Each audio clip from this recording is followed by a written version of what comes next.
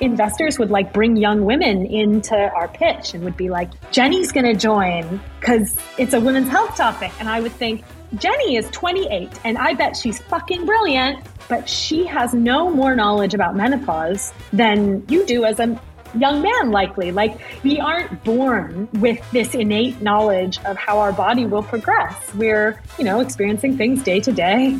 And that's kind of that. That's Andrea Berchowitz, the co-founder and CEO of Vira Health, a startup improving women's health beginning with the menopause. Welcome to Secret Leaders from Kindling Media. I'm Dan Murray-Serter, and we're here to learn from exciting founders. Now, I loved speaking with Andrea because she's just so honest. And it was honestly just great to learn about the menopause, the thing that affects half the planet, but it's hardly talked about. Imagine that, solving a problem for 50% of the population. Now, that is a serious addressable market. But who is Andrea other than an American building her global health startup in London? I grew up in a small town in Ohio called Athens. It's a university town, which is a really cool way to grow up. We lived right off campus. So there were always young people around. When I go visit my parents now, I think it's quite weird. Like, everyone is still 20 and, they're 70 now. So it's a little bit of a time capsule. My parents are South African, which was certainly not the norm in this small university town, which did make a big difference. I think, we were different. My parents sounded funny. And I think when you're the kid of an immigrant, you do a lot of translating. Like, even as a young kid, Mom, this is why the prom is important. I wish I could take that back. Or getting a driver's license at 16 is pretty shocking. But yeah, it also meant that, we had a lot of discussions growing up about, I grew up in the 80s and the early 90s, which was obviously an incredibly complex and horrible time in South Africa. And so that was a big part of my childhood and a big part of kind of my introduction to politics and to morality and to, the world at large. It's a big world. We all have responsibilities in it. I think 10 years ago, you could not have convinced me that I would be an entrepreneur or a founder. And my dad is both an engineer and a founder. And I think those things affected me in different ways. So as an engineer, how things worked was a big part of our growing up. We lit things on fire. We made chemical explosions. We built and shot off rockets. I spent a Saturday measuring circles and diameters to find out that pi was, in fact, always true. Like, that sort of understanding how things worked, being inquisitive, the scientific method, everything's complicated, figure out what variables are moving, isolate one, find out the answer. That was definitely from him. And I'm super grateful for that. I obviously didn't become an engineer, much to some disappointment, but that kind of Was he disappointed? Oh, that would be so cruel to say, because he is so proud of me and so excited that I was able to study whatever I wanted, flourish however I wanted. But he would have been super chuffed if I had become an engineer. And then as a founder, my dad worked on commercializing a piece of technology called the Stirling engine from basically his PhD in the 70s in South Africa to now. And that is a very long founder journey. But it did mean that there was someone building a company in the background my whole life. And I think by osmosis, not a technical term here, I guess I did kind of take in how complicated it is, how many people it actually takes to build something, and also just how committed to doing something that you have to be. There was never a doubt for me that my dad enjoyed work and he loved figuring out this problem he'd set his mind at. And I guess in retrospect, I just hadn't found that yet. And then when I did kind of come to the thing I'm working on now, I was like, oh, this is interesting. This is complex and fascinating. And I want to do this. And I want to find the right people to do this with. And this is what I'm going to do for a long time. And so I think, in fact, my dad and I have been able to connect a lot over this lately in a way that I'm really grateful for. So fast forward a little bit, where did your career start? My career started in Johannesburg, South Africa for McKinsey. So I went to undergrad in the US, and then, I realized I could do whatever I wanted, which is an amazing privilege. And I could get a job anywhere. And so I decided to apply to some jobs in South Africa because I thought this was an opportunity to spend some time with my grandmother, to get to know my cousins and their children, and like have this extended family life that I hadn't really had growing up. So I interviewed for McKinsey in South Africa, and I remember them even saying like, "Are you sure you want to move to Johannesburg?" And I was like, "Yes, definitely. I sure do." It was a good place for me, it turned out. And I stayed there for a long time. I had an opportunity to work all across Africa. I did get to spend tons of time with my grandmother. I have a much better relationship with my cousins. I'm a godparent to, one of their daughters. And that is something like I am really grateful for. And I really thought I was going for 2 years. And I didn't. I was there until 2016. Another amazing opportunity, which I never could have expected, was I also got to work all across Africa. So I worked on maternal health in Namibia and family planning in other parts of Africa. And that's where this kind of early interest in women's health like really took hold. And I really thought my career and my life was going to be spent on kind of the like in the public sector consulting sphere, helping governments do important things. That's not where we are now, but that is kind of what I thought I would do for a really long time. The decision to quit came really quickly. It was also came at the end of the year, and that helps, right? There's something about the calendar that just like people have a frame of reference. It's like we start anew in January. And so a lot of things came together, and I just knew in December that I was not going to do this anymore. And then coincidentally, at that moment, there was an email going around that the Gates Foundation was looking for paternity cover to run their Middle East office for a year. And I looked at that message and I thought, you know what? I don't want to do what I'm doing right now. I don't know what I want to do next. There's no way this won't be cool. And it all came together really quickly. And so I went and had this very cool year. And in that year, I got to be like out of what I'd been doing and into something new that felt important and serious and interesting. And I think that helped break the seal, this idea that like McKinsey is the only place that gives you exciting, interesting, challenging, thoughtful work. I mean, that's so obviously not true, but it's all I'd known. And so I got to do this interesting, thoughtful, great work in another context in philanthropy. And then the year came up, and I have to admit, I was like, oh, crap, I have to figure out what it is I'm going to do now. And I then actually decided to take a bunch of time off. That was also a big decision, right? It's kind of odd in your late 30s at a party when people are like, what do you do? And you're pretty used to saying what you do. And it's like, oh, Early retired. I will work again, but I don't right now. I got great advice from friends who had taken time off. At the end of 2018, I went to this Beyonce concert in Johannesburg, and I was walking around before she went on with a friend who'd taken time off, and he was like, take more time than you think you need. Do not pick up the first interesting thing that comes to you. Figure out what you're going to say to people when they ask what you're doing.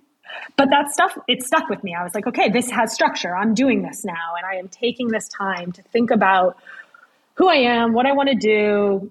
So I did that. Unfortunately, I cannot stay in the United Kingdom indefinitely without a job. Why were you here? What brought you to London in this journey as well? I moved with McKinsey. But yeah, I loved London, love present tense London, and feel really at home here. And so wanted to stay. So I took this time off. It was 2019. And quite early on in that year, I read Caroline Criado Perez's book, Invisible Women. Well, that's a lie. I listened to it. You decide if that's reading. Oh, you're preaching to the choir here. I'm Mr. Audible. And, I read X many books this year, and then someone's like, you listened to them. I'm like, okay, I listened to them, sure. Okay. Well, you pick your verb, but I participated in this book, and I loved it. And it's so irritating in so many ways. Have you read it? No, I've not, but it's been recommended to me a couple of times, actually, so I do need to get round to it. And I am familiar with the themes and why that is infuriating, for sure. But please actually share some stories from the book so people know. Chapter after chapter is just this like really thoughtful breakdown of how the gender data gap is affecting the quality of care or the quality of products or safety, all sorts of things. And it kind of really tackles this idea that we don't collect data on women. And if we do, we don't necessarily sex disaggregate the data that we do collect. And all of this just means that stuff doesn't work. So this chapter, The Drugs Don't Work, explains how and why women have not been allowed to participate in basically, clinical testing or a lot of the data collection exercises that happen in health, and why healthcare is built on kind of the default male experience and data set. It was infuriating. Make no mistake. This book is upsetting, and it is. But I came away from it with there is a business here. Not one business. There are 10 businesses. There are 100 businesses. You could make PPE and safety equipment that's actually designed for women, and that would have a huge impact. Apparently, someone needs to be designing buses and safety belts for women, and that would have a huge impact. And if we want to build products for women's healthcare, there is an opportunity here. And it was quite a simple investment thesis. If you build products that are thoughtfully, carefully, and intrinsically designed for women, they will buy them. That's it. That was the whole thesis. But I started thinking about that, and I was like, okay, this is a thing. And I thought, should I start a fund? Because I've never started a company. Kind of, what do I know about how you figure out how to make bulletproof vests for women? And I'm sure there are people who know a lot about that. And could I enable that? That could be something I do. And I had a couple of chats with investors at the time, and I said, this is what I'm thinking of doing. And they all said to me, awesome. Do you want to become an investment professional? Do you want to learn about ownership economics? Do you want to? And I thought, that's really interesting. But no, actually, I liked this idea of enabling a bunch of businesses to do cool things, but maybe not. And so I kept thinking, and a lot of things came together. I learned about the startup visa in the UK, and I was like, okay, maybe this is for me. And so poster child for public policy. So I, got this startup visa, and I was like, I'm going to do something in women's health. I think at the time I was leaning towards something focused on younger women. But in that time, I also started speaking to loads of women, kind of late 40s, early 50s, just as part of my process to figure out what am I going to do next? I started speaking to, senior women that I knew, or experienced women that I knew. And this concept of menopause kind of came across my life. I hadn't had any conversations about it. I'd never talked to a woman about a hot flush or a hot flash. I'd never talked about the symptoms of menopause: brain fog and heavy bleeding, incontinence, joint pain. I was shocked that this is something that women are going through in quiet or behind closed doors. And so it was just a confluence of kind of learning about that, reading this book, and saying so if you're telling me there is no amazing solution for this problem, half the population is going to go through it. There is a business here, and that's what it needs. There are loads of important NGOs in this space for sure. And there are loads of important charities, and obviously the established medical profession plays a huge role. But actually what this needs is the type of innovation that comes out of a private company that listens to users and says, what is it that you need? How can we knit that together in a service that you are willing to pay for? That's how good it is. And that brings us to today.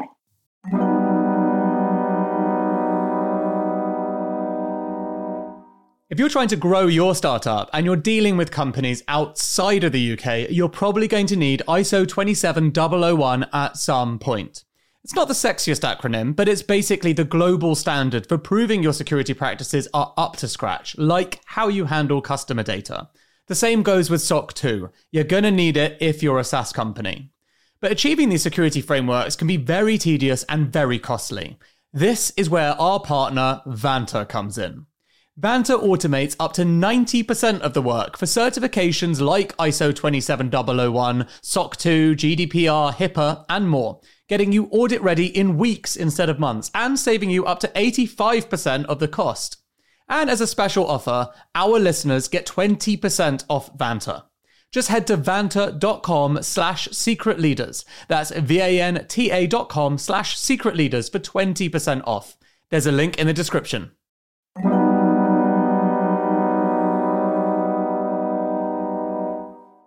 Look, you know I'm fascinated by AI, but until the machines take over, there's only one thing that's going to determine your company's fortunes: people.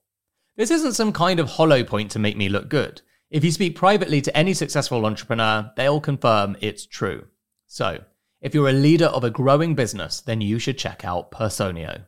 It brings together all the important HR things like hiring, onboarding, payroll data, performance reviews, and so on. You don't want loads of employees sending you emails asking for time off. You want to be able to see things objectively, like it's taking you too long to hire. You want to do performance reviews well, having clear goals for people that are logged in a centralized system. And you want to do all these things in one simple tool without having to become an HR expert. All of this is possible with Personio. Check it out at personio.com/secretleaders. That's personio.com/secretleaders. There's a link in the show notes.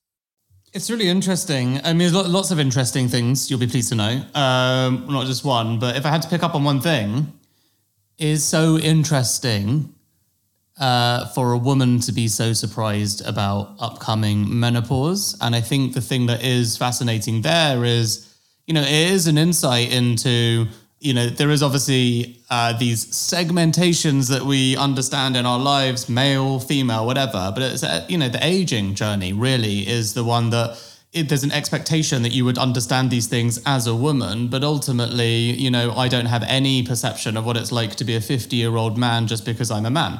I don't know what it's like for my body to change. I've had so many of these conversations with people, by the way, because I'm very into the longevity space. But it is really fascinating because, people refer to an out-of-body experience. This is not the memory that they had of living in this human body. It's a new experience. And so it is a new period of your life that you have to accept that you might be different, which is very interesting. Pre, peri, post-menopause conversation feels very new, weirdly. And it comes up, just worth saying, it comes up a lot at Heights, my company, from our customers, a lot. And is peaking as well. And those are just normal consumers. And so I find it really interesting because it just wasn't a thing a few years ago that people talked about, but it's always been a thing. So I think this is the thing that I'm fascinated to understand and unpack with you.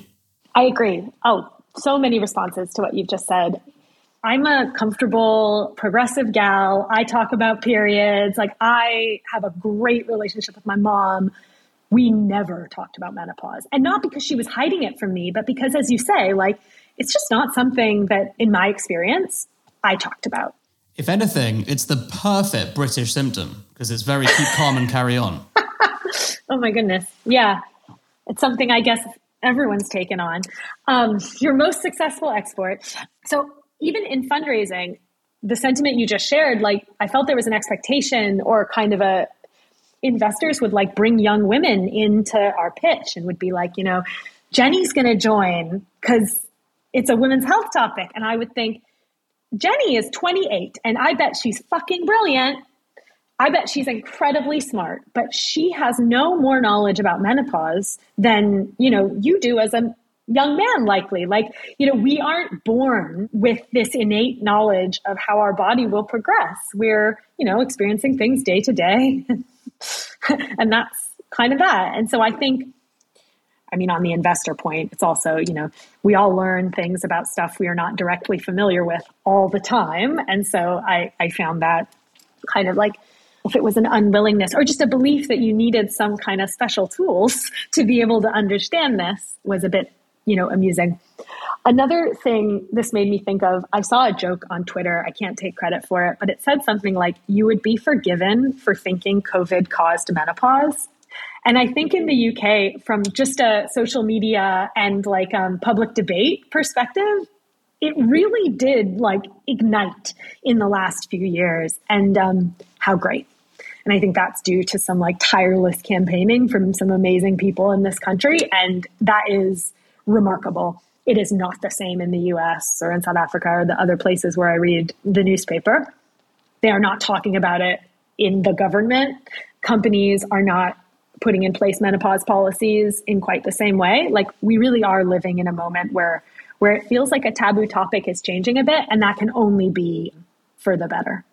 Okay, I feel like this is a good build-up, though. So, to the uninformed listener, who, unless they are a woman going through menopause right now, may not even necessarily understand the problem, but certainly up until this point, even if they are a woman going through menopause and aren't your customer, might not know about the company or product. Actually, start with just what is the company? Like, what is Vira? What is it set out to do? What is the mission statement and plan to dominate the world and make it a better place?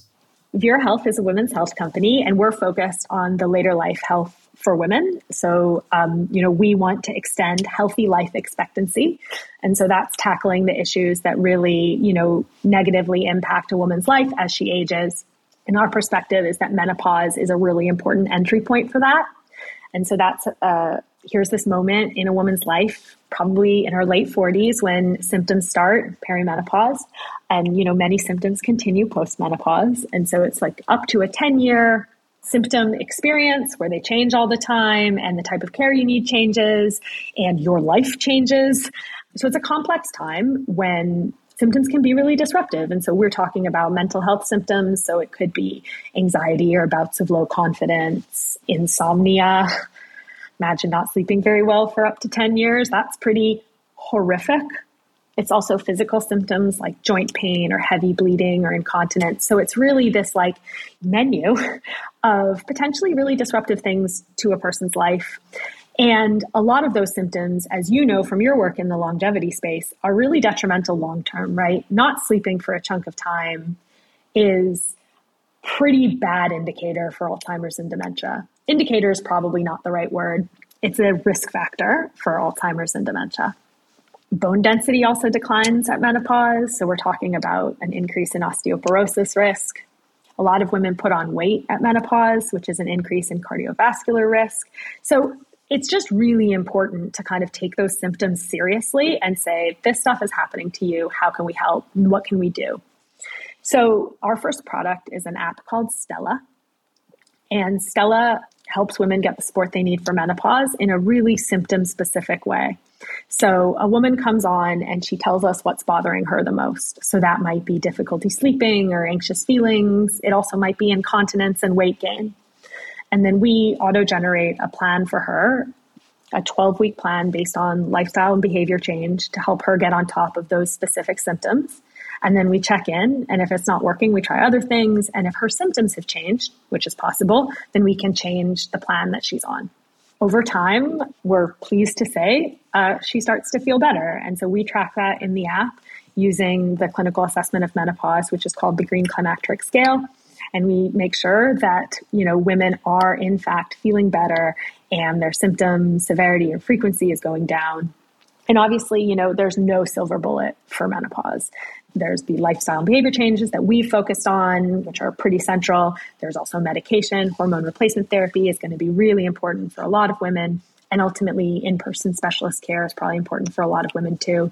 But where we felt there was really an absence was this kind of guided lifestyle and behavior change, because there's so much information out there on the internet, or there's loads of magazine articles, 10 tips for this and 6 tips for that. And when you're in the doctor in your 7 minutes, you have a chat and he or she says, and don't forget, it would be great if you could do these, 7 things. We're trying to provide that support to a woman that says, we're here every day because we're on your phone, which is always with you. And we are going to change as you need and make sure that that kind of lifestyle support, whether it's exercise or pelvic floor activation or encouragement to quit smoking, we're there all the time, answering those questions in a way that like a GP just can't and shouldn't, right? You don't call your GP every day to get a bit of motivation to, increase your exercise or change your diet. And we can do that. I guess the most obvious next question is like, when did you start the company? What is the traction so far? Because it's quite early stage, right? So give us an idea of where you are at the moment and what are the immediate plans? Yeah, so we are a COVID company. So we started fundraising in March 2020. Snap, exactly. The world was a little different. I think in the grand retelling of Vira Health, the world is much more amenable to digital health than it was before. The idea that you can get, this type of support on your phone, telemedicine is in a fundamentally different place. And so I think that the timing could have been better, but it also could have been worse. And we're certainly, we're in a world that is more amenable to what we're building. So we started fundraising in March 2020, and we raised our first round from Local Globe and MMC that summer, 2020. And that allowed us to build the first version of Stella, which covered 6 clinical pathways, most of the symptoms that you can really make a difference through lifestyle and behavior change with menopause. And that's been fabulous. So then at the beginning of this year, we raised our second round, which was $12 million from Octopus and Optum Ventures. And that is really about what we call expanding the care pathway. So building on the success of Stella and knowing that women like it and they're willing to stick with these long-term lifestyle and behavior change plans, but adding the other parts of menopause care that are critical. So that's medication and then also teleconsultations with specialists. So the immediate goals for us are building out the medication functionality and the teleconsultation functionality so that when a woman comes to us, she gets this complete care pathway. She gets the lifestyle and behavior change support that she needs, that's always on, that's motivational, that's always available, that flexes to her symptoms, and also access to the medication that she may need to manage other symptoms and chatting to a specialist as needed. And that really will be an end-to-end menopause solution, absolutely everything she needs to manage symptoms over a long period of time, reacting as her situation changes, which is a tall order, but we're really excited. And with this raise, we've been able to hire a bunch of people. So it went from being, me and Rebecca, my co-founder, to 25 people now, which just feels so rewarding and like a totally different proposition. So obviously, when you're building a company with, and I say this from my own experience too, you build a company with a clear purpose in mind.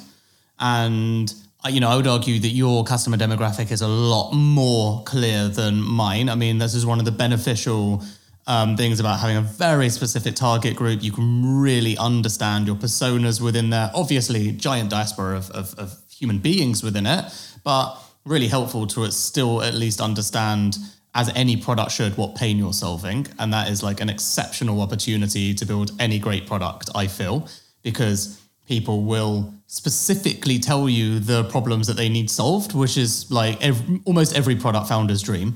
So that is a great head start, as is having a purpose-led company. So doing some good in the world for a great group of people that people care about and want and understand that there's an imbalance and it needs to be adjusted. And you have all of that going for you.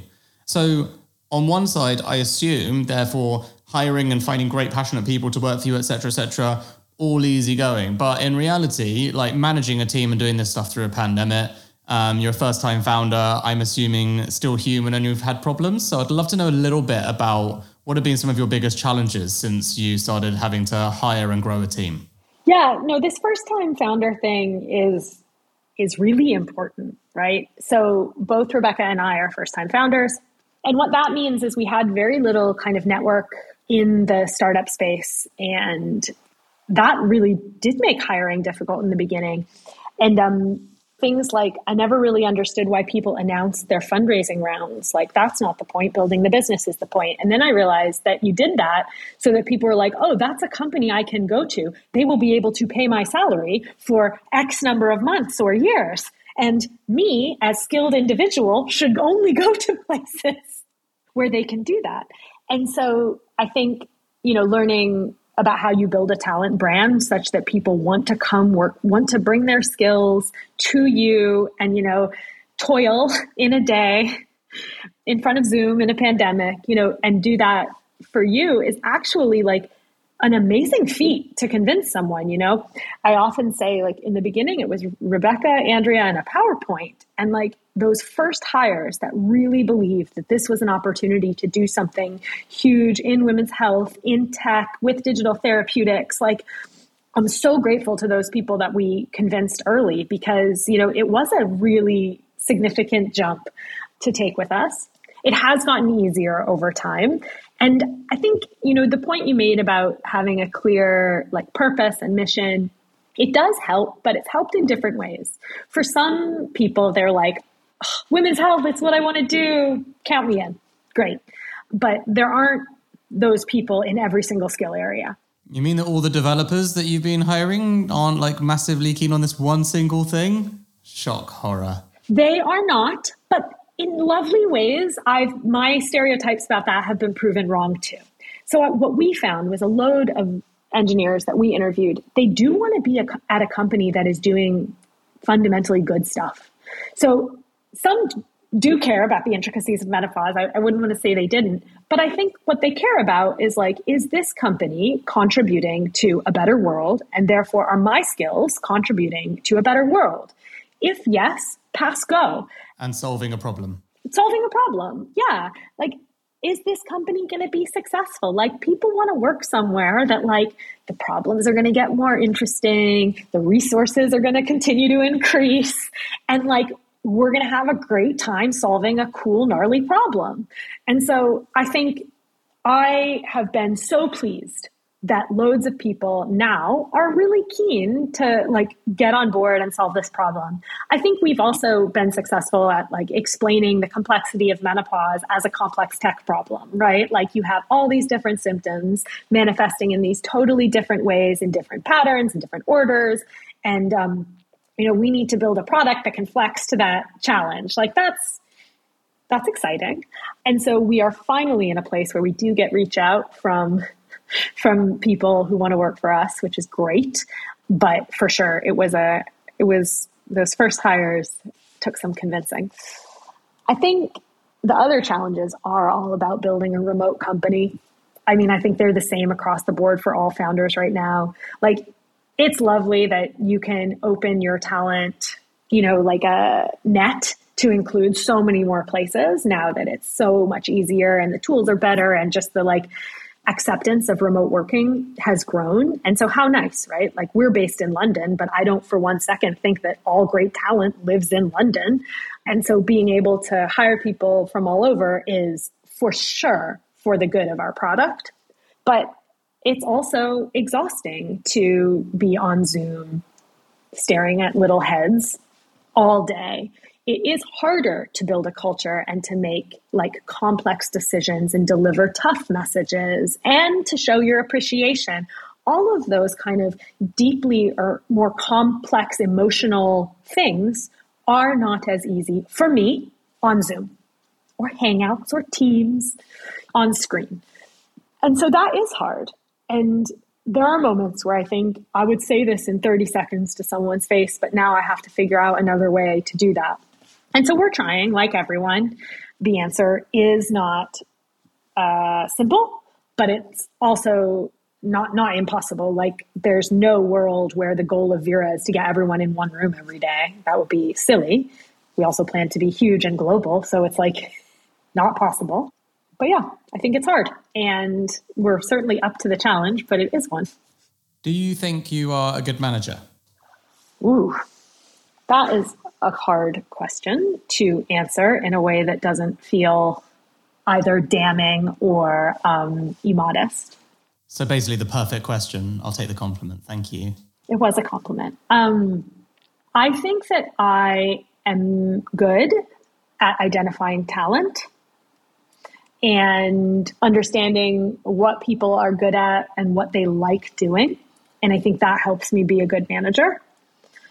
I think that I come across as direct, and I am direct. And so people can trust me that if I've said something's great, I really do mean it. And if I've said something's not good enough, I really do mean it. I think that I build a really good rapport with people I work with, that they expect, that there is an open and transparent conversation between us. That does not mean that I have been a good manager to everyone I have managed. No chance. But I care about it a lot. I think that is how you build a company, is that you empower people to make all of the decisions that they need to make in their sphere of influence and responsibility.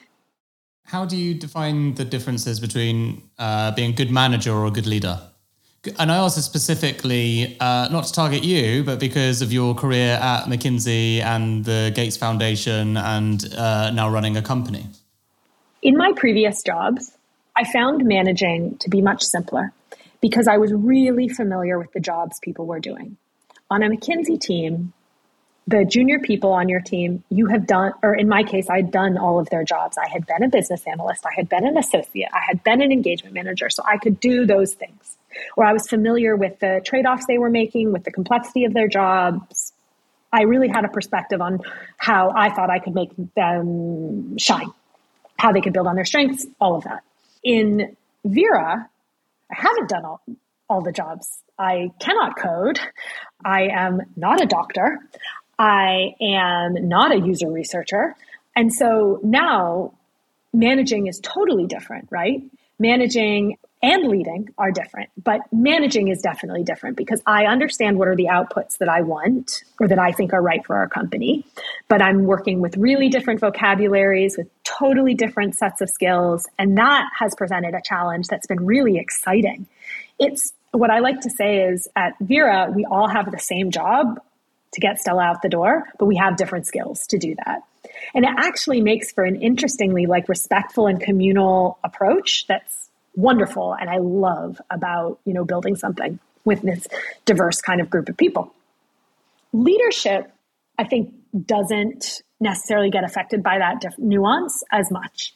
People are people, and motivating a group of people to do something that's hard and to kind of bring their best to that challenge is, I think, a bit more, I was going to say universal, but that's not quite what I mean. I think it's the kind of questions of different people's motivations you see in all organizations, right? I think that what I learned in my previous life, well, this is all one life, but what I learned in my previous jobs about how you lead a team, that feels more applicable. Some people are motivated by X and other motivated by Y. We know money is not enough, no matter what, but is important. That feels like a more linear path. Like being a good leader, is about supporting people, making them feel comfortable to make mistakes, making them feel excited and part of the progress, sharing with them the real constraints, so that the world they're operating in is as realistic as possible so that when they get to a great idea, it is in fact a great idea, and shielding the shitty stuff too. I think that's a huge part of being a leader. But being a good manager, I think, is just more specific, actually, and is more kind of day-to-day support for someone to do the nitty-gritty of their job. And that has been a big learning curve for me.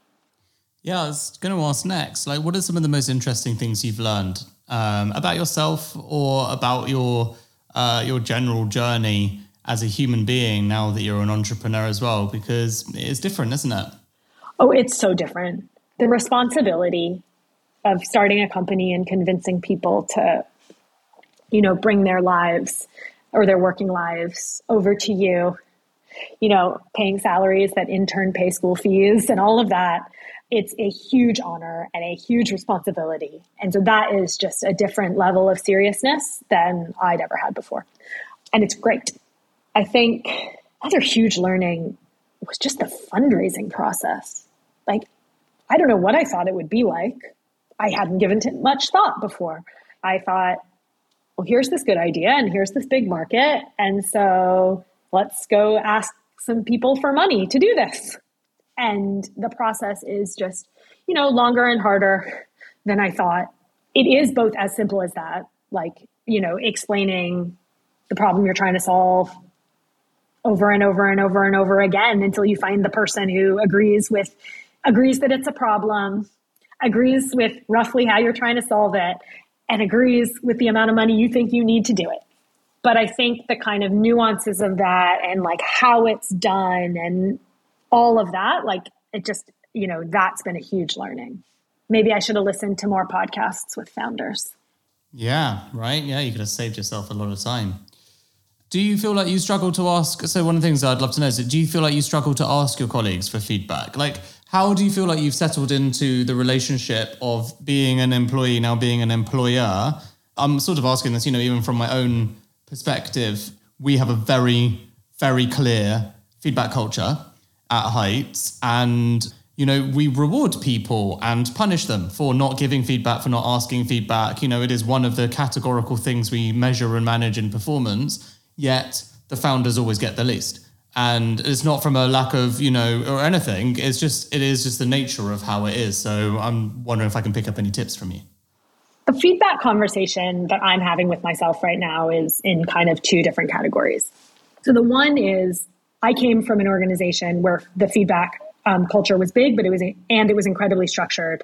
And there was, a professional development team, an HR team of hundreds around the world that ran it. So, things happened on a semi-annual review process. Things happened after every single engagement. You got an engagement performance review, and then that was like in a system. Stuff was, you were rated. I can't set up that scale of a system I shouldn't, and I can't set up that scale of system at my little startup. There are some things from that system that I have taken forward, which is like, everyone should know where they stand. No one should be surprised that they are doing well or that they are doing poorly. I think a structured process is another thing, way pared down, but people should also know how they're being evaluated and kind of what's expected for their role. And I think that that's something we have to get serious about right now. We're like at an inflection point where that really matters for our team. The other thing I'm trying to take forward is this idea that everyone can't be a rock star on every dimension. That's like not the goal. Like there, this kind of strengths-based feedback, like what are people excellent at? There's totally a bar, right? You have to be good enough at a load of things. But what matters is, are you really excellent at a few things? And that's what we like rely on you for. So those are some of the like themes that I think I've taken from super structured, highly resourced feedback systems and brought into Vira. The other kind of thread of feedback that I'm thinking through right now is that I think it's a really overused word that doesn't quite, or that means a lot of things and in some ways nothing. So what I kind of think is, in your job, when you talk to your manager or your colleagues, everything they say is not feedback. Some of it is coaching, so like helping you get better at something. Some of it is advice. Use, don't use. Here's a thought from someone who's done this before. Some of it is instruction. As your manager, this is what you need to do your job. And then feedback is either all of those things or it's like something much more specialized that is like, as someone who cares about you as a manager and someone who needs you to progress in this role, these are the things that I've given a ton of thought to and that I have decided I want to work with you to get better at. To me, that's feedback. Like these are the things we collectively agree we are going to focus on. Me as manager is going to provide role modeling, support where needed, seek out classes where needed, and we're gonna, in 3 months, 6 months, whenever we think about this again, we're actually gonna say, we decided you needed to get better at this. Are you better? And that's like quite specific. And I think that's really important. Where I think some of this like feedback culture conversation has gotten though, is like compliments and complaints. Like, I want to tell you every time you irritate me, or I want to tell you that you did a great job, you did a great job, and you did a great job. And like, that's not feedback. Feedback's actually much harder and much more intense.